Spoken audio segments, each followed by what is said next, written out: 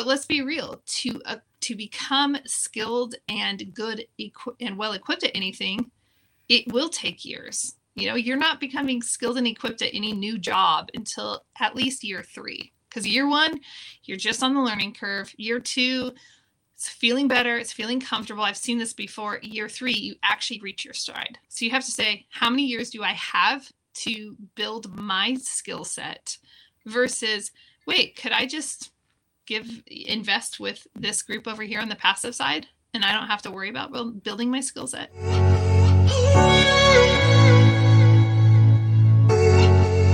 And while that sounds like, hey, lucky you, Julie, you have a silver spoon in your mouth type thing, I'm actually first generation in commercial real estate, and specifically commercial real estate acquisitions for apartment complexes and assisted living facilities. And so I'm doing something that actually the rest of my family is not in the loop of and does not understand. And I've had to forge my own path. It's been absolutely powerful.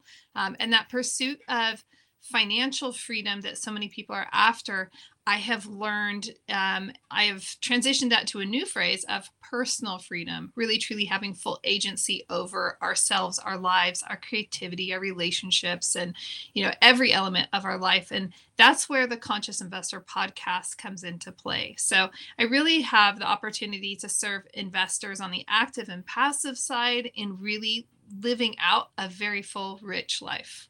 And I love it.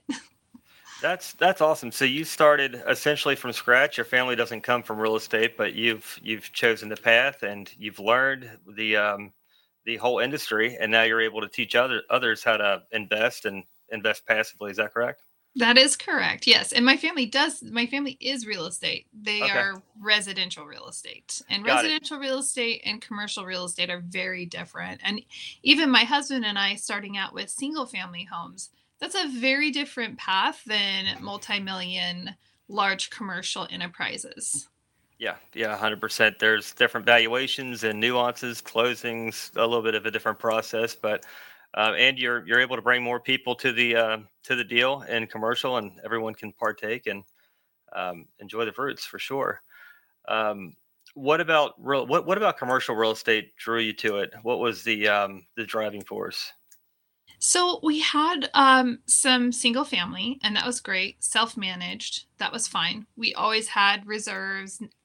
We never had anybody delinquent. We had the best residents ever. But I just started feeling vulnerable. I started feeling exposed. Like, wow, these properties are getting older. If XYZ happens, then they're going to need XYZ. They're going to need a new roof, and that's going to be $15,000, and it's going to need maybe some exterior work, maybe fence work. Well, that's another, $8 to $12,000, depending on what kind you're going with. And you start doing the math on it and looking at the revenue coming in. And even, if you're getting $500 a month, what is that, $6,000 a year? Like, how is that going to cover all of the expenses necessary for that? And my husband is a huge advocate, for exploration as well. And he said, what, just do some research.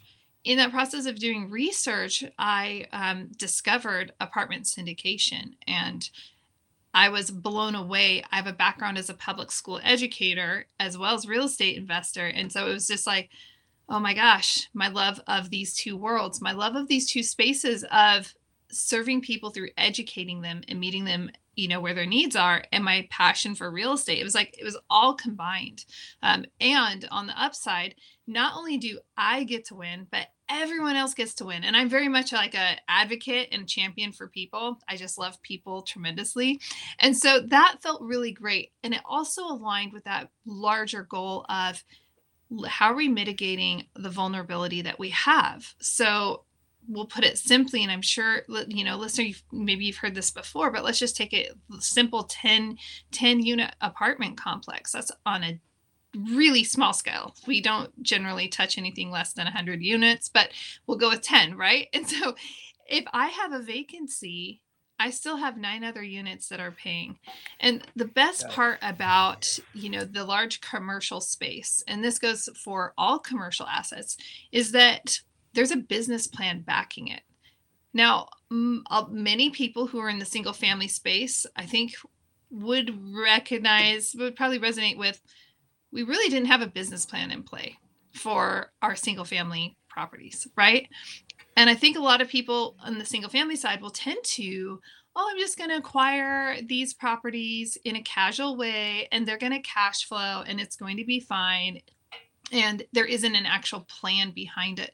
And I love the fact that behind our apartment complex in assisted living facilities, there's a business plan behind it. And we're planning for the vacancy. We're planning for, capital expenditures that will need, roofs do need to be replaced, and AC, HVAC stuff does need to be maintained. And so having a plan in place, honestly, just made me feel so at ease. And I thought, I cannot believe I was raised in real estate on the residential side and never once heard that this was an option. So I've been an advocate and an ambassador for years now. Yeah, and I think it's just because it feels so out of touch for so many people to purchase a large apartment complex. You drive up to it, you see the pool, you see the clubhouse, you see 10 or 15 buildings, and it's just it's for Wall Street. So it's once you discover syndication and you can buy one, take it down as a group, then it kind of opens your eyes up to a whole different world. In the business plan, the professionalism around the commercial real estate field is, it's second to none. It's just very gratifying executing the business plan, watching the community just change just by new ownership. Where are you all investing right now? Where your complexes located? We are primarily in the Midwest, although we do have a holding in Atlanta, Georgia, and Winston. We're doing ground up development in Winston-Salem, North Carolina, and we do cover the spectrum. We only invest in assets that will provide housing for humans. That's only the best way to put it, because I had shiny object syndrome. There were so many great asset classes out there. It's like, oh my gosh, that light industrial, oh, that looks so great. And oh, the, self-storage looks so great. And I mean, I had shiny object syndrome. It slowed me down. And so really for us, it was like, well, for me, it was looking at what is it I feel compelled to accomplish through my investing. Because it's not just about, our investing should never just be about dollars and cents. There's always an opportunity for a greater contribution to the world. And that's where it's like, we will only invest in things that provide housing for humans. So everything from literally vanilla Class B fully stabilized in Minneapolis, Minnesota, to the ground up construction in North Carolina. We have, light value add that we're preparing to exit in Des Moines, Iowa. We also have assisted living communities in throughout Wisconsin. So a little, I'm finding I love and I gravitate towards the heartland. I really like the returns that are, available in the Midwest. The competition is different, tremendous upside. We don't chase appreciation in large MSAs like a lot of people do. And I think, kudos to the people who do that, but we can make really strong returns and gain the appreciation without having to speculate as to what's going to take place. And that, again, leads into that stability. So, hey, the Midwest, aren't they always like the backbone of America? Well, it's steady Betty, because you can truly, past performance is typically your future results. And it kind of goes to the question, would you rather prefer higher occupancy or higher rental rates? Kind of like Texas, you'll have higher rental rates, but you'll have 10 or 15% vacancies. Whereas Midwest, you're higher occupancy, lower rental rates, but it's steady cap, no erratic upswings of population, job growth. And a lot of MSAs, you have Fortune 500 companies, just like here in Cincinnati. It's kind of know what we're up against. Atlanta, that's a massive market, and there's a ton of opportunity in Atlanta. Just in the Sun Belt, you've got different things happening. What are you seeing with the economic environment in some of these areas? Yeah, I mean, considering we are staying in the where we invest is always we have, multiple streams of income coming in, or, like we have multiple I'm like, where did my words go? But so, I mean, we have different agencies at play, right? I mean, you think about Minneapolis. Minneapolis is a concentrated place for Fortune 500 companies. It's not, say, if we were going to compare that to Winston-Salem, Winston-Salem is tech heavy. So that could potentially have an effect within that community. But then down in Winston-Salem, we've got colleges and we have some other backbone stabilizing factors. And so anytime we're investing, we're looking at, if one of these industries gets taken offline, what is going to support our projections, so that we know that we can stay upright and that it's not going to be a heavy lift, with the economy and layoffs and such. Yeah, multiple large industry providers, such as your car, not necessarily car manufacturing, but at least you've got your corporate. Like here, we've got Kroger's, which is massive. They provide a ton of jobs, and then you've got GE. You've got Amazon. They just built a $1.4 billion airport, which provides jobs. But it's just a mixture. Healthcare is huge. Mixture of jobs that create, or employers that create jobs, that you're not focusing on just one. Like manufacturer closes up shop, now the town closes up shop. Right, exactly. And that's something. I grew up in California, outside Silicon Valley, and I got to see what happened with every economic turn. And because my family was in real estate, that very much impacted what was taking place in real estate in the Central Valley. And so every time the economy shifted, you would have an influx of people up, they can't afford houses over there. They're coming over into the Central Valley. Up, the economy crashed, housing prices are down, they're going to migrate back over there. And then when we had the .com crash, right, that just seeing what took place has forever left an impression on me that you can never put all your eggs in one basket. You must have other stabilizing pillars within your community that you're investing in. Yeah, and even like right now, I think the importance of investing in real estate. You've got the M2 money supply just hit a negative. That hasn't happened but five times in history. You've got all of these. The Schwartz report just came out, and you've got lenders restrictions are right at 2019's level. It's different things are happening, so it's kind of like put your money in real estate. You know where it's going to be, and you can get on the other side. So it's different economic drivers. What are you all seeing right now? Are you all looking for assets to purchase, looking for new complexes, and then what are you seeing in the market? Okay, all of that, but before I want to go back to what you were saying, because putting our money in real estate right now is, I think, the most critical thing for people to be doing at this point in the global economy. We see a lot of different transitions taking place with currencies, and with those transitions, that can displace a lot of things. The dollar isn't strong. And now we have these competing currencies on the, even, the US government is trying to generate its own, crypto, its own electronic currency and such. And so when we see the impact of those things, we should be saying, inflation is taking place. My money in the bank is not growing, and I am losing every single day because I'm backed by a dollar. When we are backed by something that is a hard, tangible, real asset, now, regardless, this is what I've been talking with investors about, regardless of what the currency is. Now, I am not a doomsdayer type person, but I am saying, like, hey, I don't know what's going to happen. And it's not the first time currency has changed.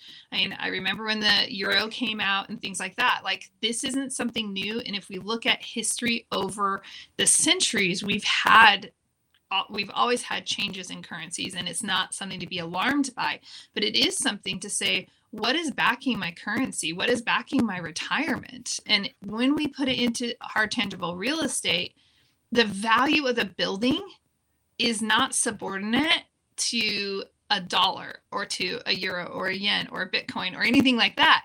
The value of that hard, tangible real estate is its value, right? So it's nice to know that basically I have frozen the value of my money is here contained in this building, and whatever changes happen in the world, the value of what I have is contained in this physical, tangible asset. And I think that that's a really important perspective that's unique to us at this time in history for us to be looking at and saying, okay, things are changing. That's okay. It's changed throughout the centuries. What am I going to do about it? How am I going to protect my financial status and, the well-being of my family? Yeah, and it's just being informed and being aware of what is happening, and just so you can know what your next 5 moves are. There's being proactive and taking the right steps. So you all are, I believe, 500 plus units as a GP general partner. Is that correct? Yeah, it might be more than now. But then we're exiting some. So I'm like, oh, that's going to be interesting. It's always going to be toggling a little bit. Well, and you've got to fill the cup back up. Real estate is very capital intensive. You've got to fill the cup back up. That offloading a couple assets to purchase more assets. It's just that's the game. Every industry has a game, and that's a part of it. And then you'll probably that 500 plus will go to 800 and then 1,000 just by exiting a couple more. So, Are you all third party property management, or do you all manage in house? Yeah, actually, so in my different partnerships, we have some different structures. So on the assisted living, one of the things I value about the assisted living facilities is that is managed in-house. So that is integrated, and there's an importance behind that. When you're dealing with the livelihood and when you're dealing with dignified care for our seniors, you really want to ensure that there isn't a gap in the communication process. And we had an experience with a third-party management group before we made the transition to integrating it in-house. And with that, it was the management group was falling short, and things were slipping through. And ethically, morally, that's not something that we can let happen, particularly in that asset class. And then we have a variety. One of my favorites, they're interestingly enough, two interesting pieces here, right? In Minneapolis, my partners are vertically integrated. And so all of the management is in-house. In fact, when we picked up the last 123 units from a local investor's portfolio, we actually acquired his property management group at that time. Nice. And so brought that all in-house. Now, that's a fantastic way to operate. I've also been very impressed in our asset in Des Moines, which is very similar in profile to Minneapolis. It's 120 units versus 123. They're both Class B. Minneapolis is fully stabilized, and Des Moines was light value add. But in Des Moines, we actually had a national group managing that asset. And I was shocked at the capacity that management group had, being on site and touring the facility or touring that complex with that third-party management group. You would think, oh my gosh, you're a big national, management group.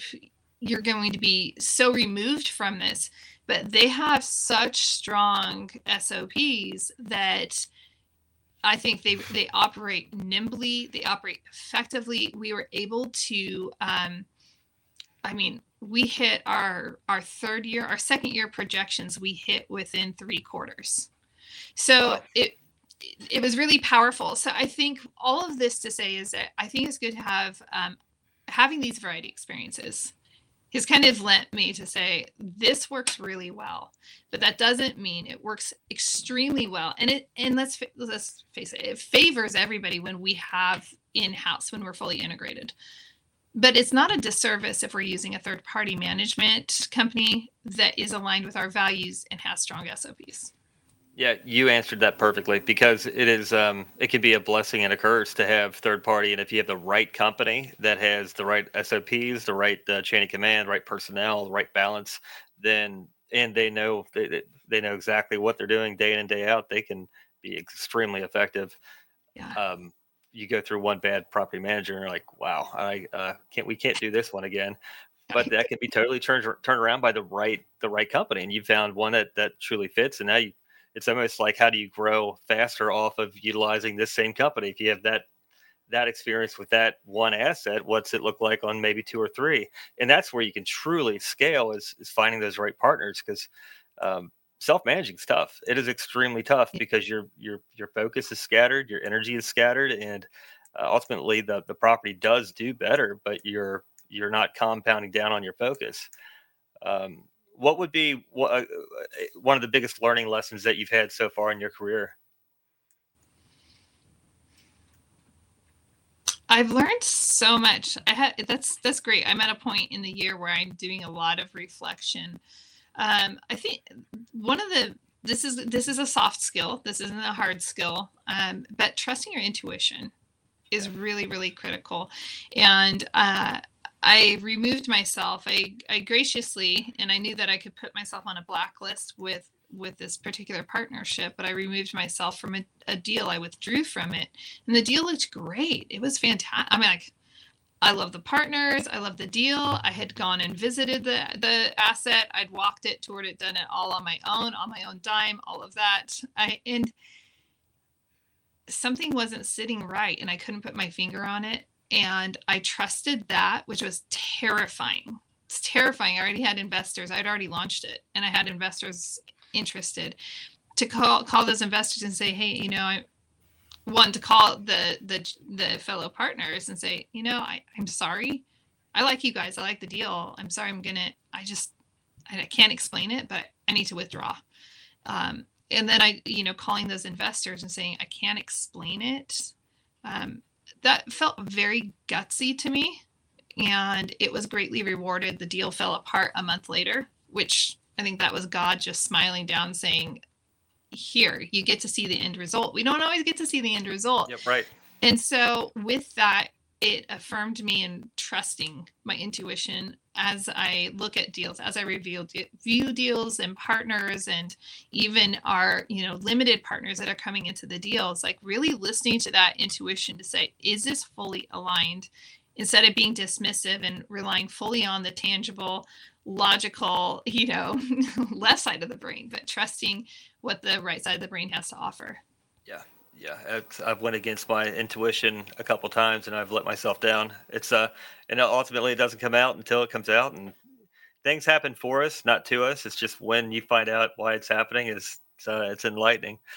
And then learning lessons along the way, and never do that again, or it just makes you grow bigger and more wise along the years. But that's a good thing with real estate, is just you're never going to be ahead of the next guy ahead of you.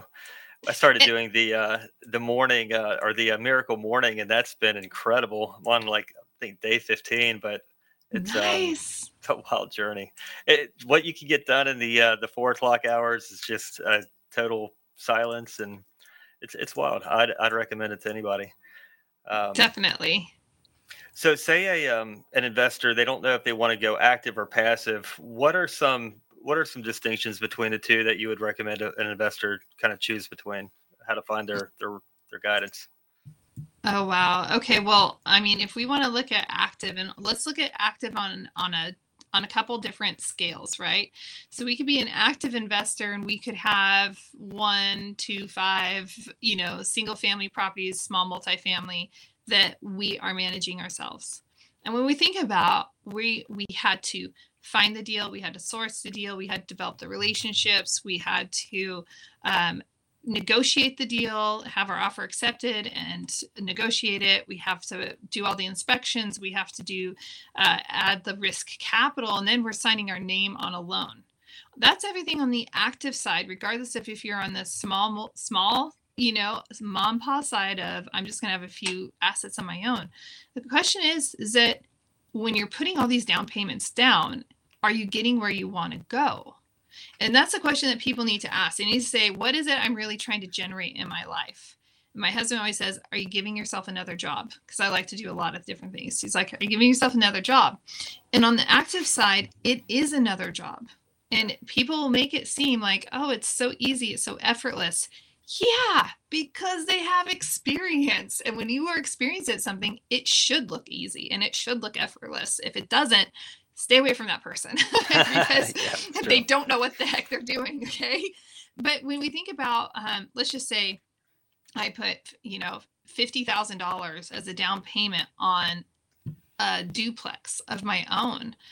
And if I'm looking at what I'm going to yield from that, and all the effort that I have to put into that, compared to if I put $50,000 over into, a passive investment. If somebody said, "Hey, Julie, here's $50,000, so here's 100, grow this for me," they just bypassed all of the headache, all the nonsense. Their name isn't on the loan. They don't have any risk involved, except they better, I have to perform. I'm the risk. I'm the liability, right? Yeah. In the economy. But those are risks that they're going to have anyway. Yeah. And so now they have the time freedom. And so if you're looking for, hey, I love my job, I like my lifestyle, I don't want to add more on my plate, but I do know real estate is a great way to invest, then we can say, just go on the passive side. And if you're an active investor who is in a syndication, space, such, like we are, then you really had better be on the passive side also, because we have to stay close to what our investors are experiencing. And so I love it. I mean, I think about, the distance that $50,000 goes in projections. I mean, real time, I can say, hey, I make off of one $50,000 investment, I make $300 a month. I don't do a thing. It just shows up in my account and it feels great. I'm like, oh, that's super awesome. Oh, wait, they just did a cash out refi. Oh, and I just got this chunk of change tax free delivered to my account and I didn't do anything. Thank you. That felt really great. Oh, you guys are selling and I'm going to get all the upside of that now. Whoa, thank you. I didn't do any of that, right? I just bet on the jockey. I chose correctly. Yeah. So you really have to evaluate, what do you want to accomplish? What's your end game? What's your goal? How much time do you want to invest in it? And there is a learning curve. And so do you want to spend your free time learning about real estate? And do you want to invest years becoming, equipped to do that successfully?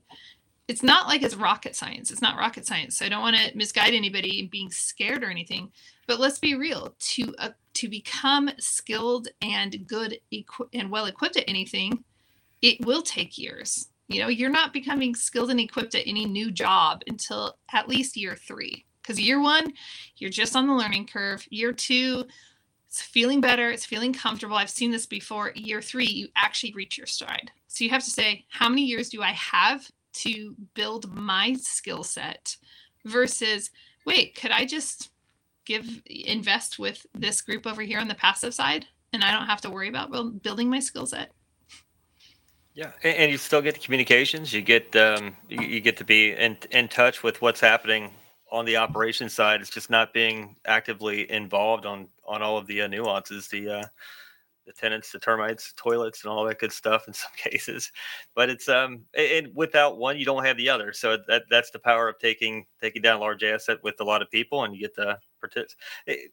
So a lot of times investors get the better part of the deal, depending on the splits. I mean, it just my gosh. Yeah, I will say we have a deal that we had a deal, I should say, and it was an 80-20 split in favor of our limited partners. That's incredible. I mean, hi, you get 80% of the lion's share. That's a screaming deal. Yeah. And if it's a value add, it's gratifying if everything's balanced out. Some are learning lessons though too.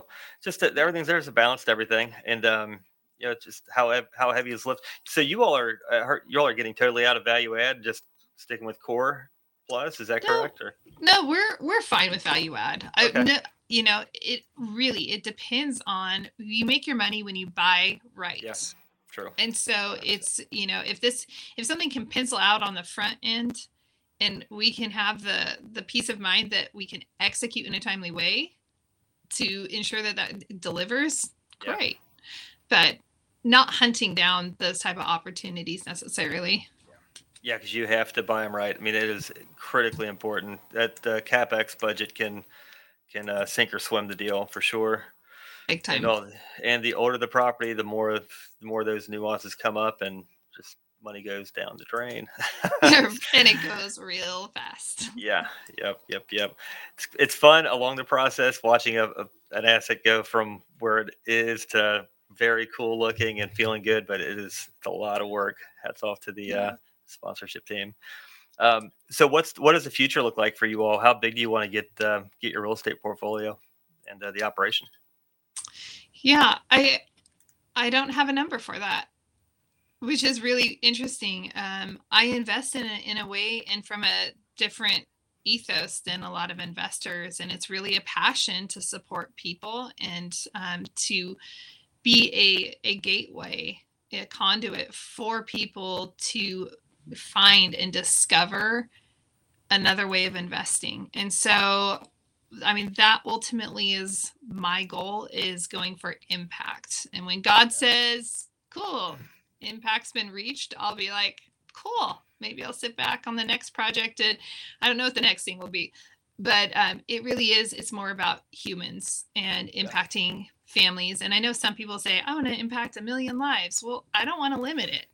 I want to just keep going. I don't want a limitation. Like, I don't want, oh, you're the 1,000,001st person, I already did my thing, peace out.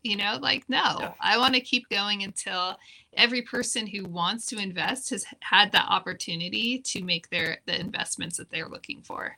Yep, very cool. Are you all looking for retail investors only, or do you work with family offices? So far we haven't looked at, worked with family offices. I've heard pros and cons to it from people who have worked with them. I have considered going to some family office conferences, but, and while I believe in serving them as well, because every person, every income, every bracket needs support. They're just different challenges and problems they're trying to solve, right? I mean, family office, the problems that they're trying to solve are still legitimate problems. Just because people have money doesn't mean that it's like, oh, well, you have money, if you lose a little bit, no big deal. No, they're being responsible and protective and careful and mindful. And I love that. So I'd love to work like with family office. That'd be fun. That'd be great. Yeah. I also love, the first time investors that we're able to support. And I just love all the repeat investors. Yeah, absolutely. If Julie, if somebody wants to get a hold of you and learn more about yourself and your company, how can they reach out? Yeah, just head over to our website. It's all spelled out and everything's kind of plural. 3keysinvestments.com. And if you head there, you can check things out. And if you don't mind, I am hosting an event in North Idaho. And it's really going to be interesting because it's blending together investing with everything else that I believe the conscious investor, meaning health, mindset, and wealth. And I've got just powerful friends flying in from across the country to pour into people for a weekend. Yeah, that's awesome, because you have to grow both together. Your mind has to be there in order to grow the other side. That's huge. And if you don't have your health, yeah, it's all for nothing. Who cares? Yep, concentrate on that first, for sure. That is the first echelon of the conscious investor. It all starts with health, because if we don't have our health, we're miserable people, and that's all we can focus on. Julie, it's been great talking to you. I certainly look forward to following you, and we will certainly talk soon. Awesome. Thanks so much, Josh. Thanks, Julie. Bye.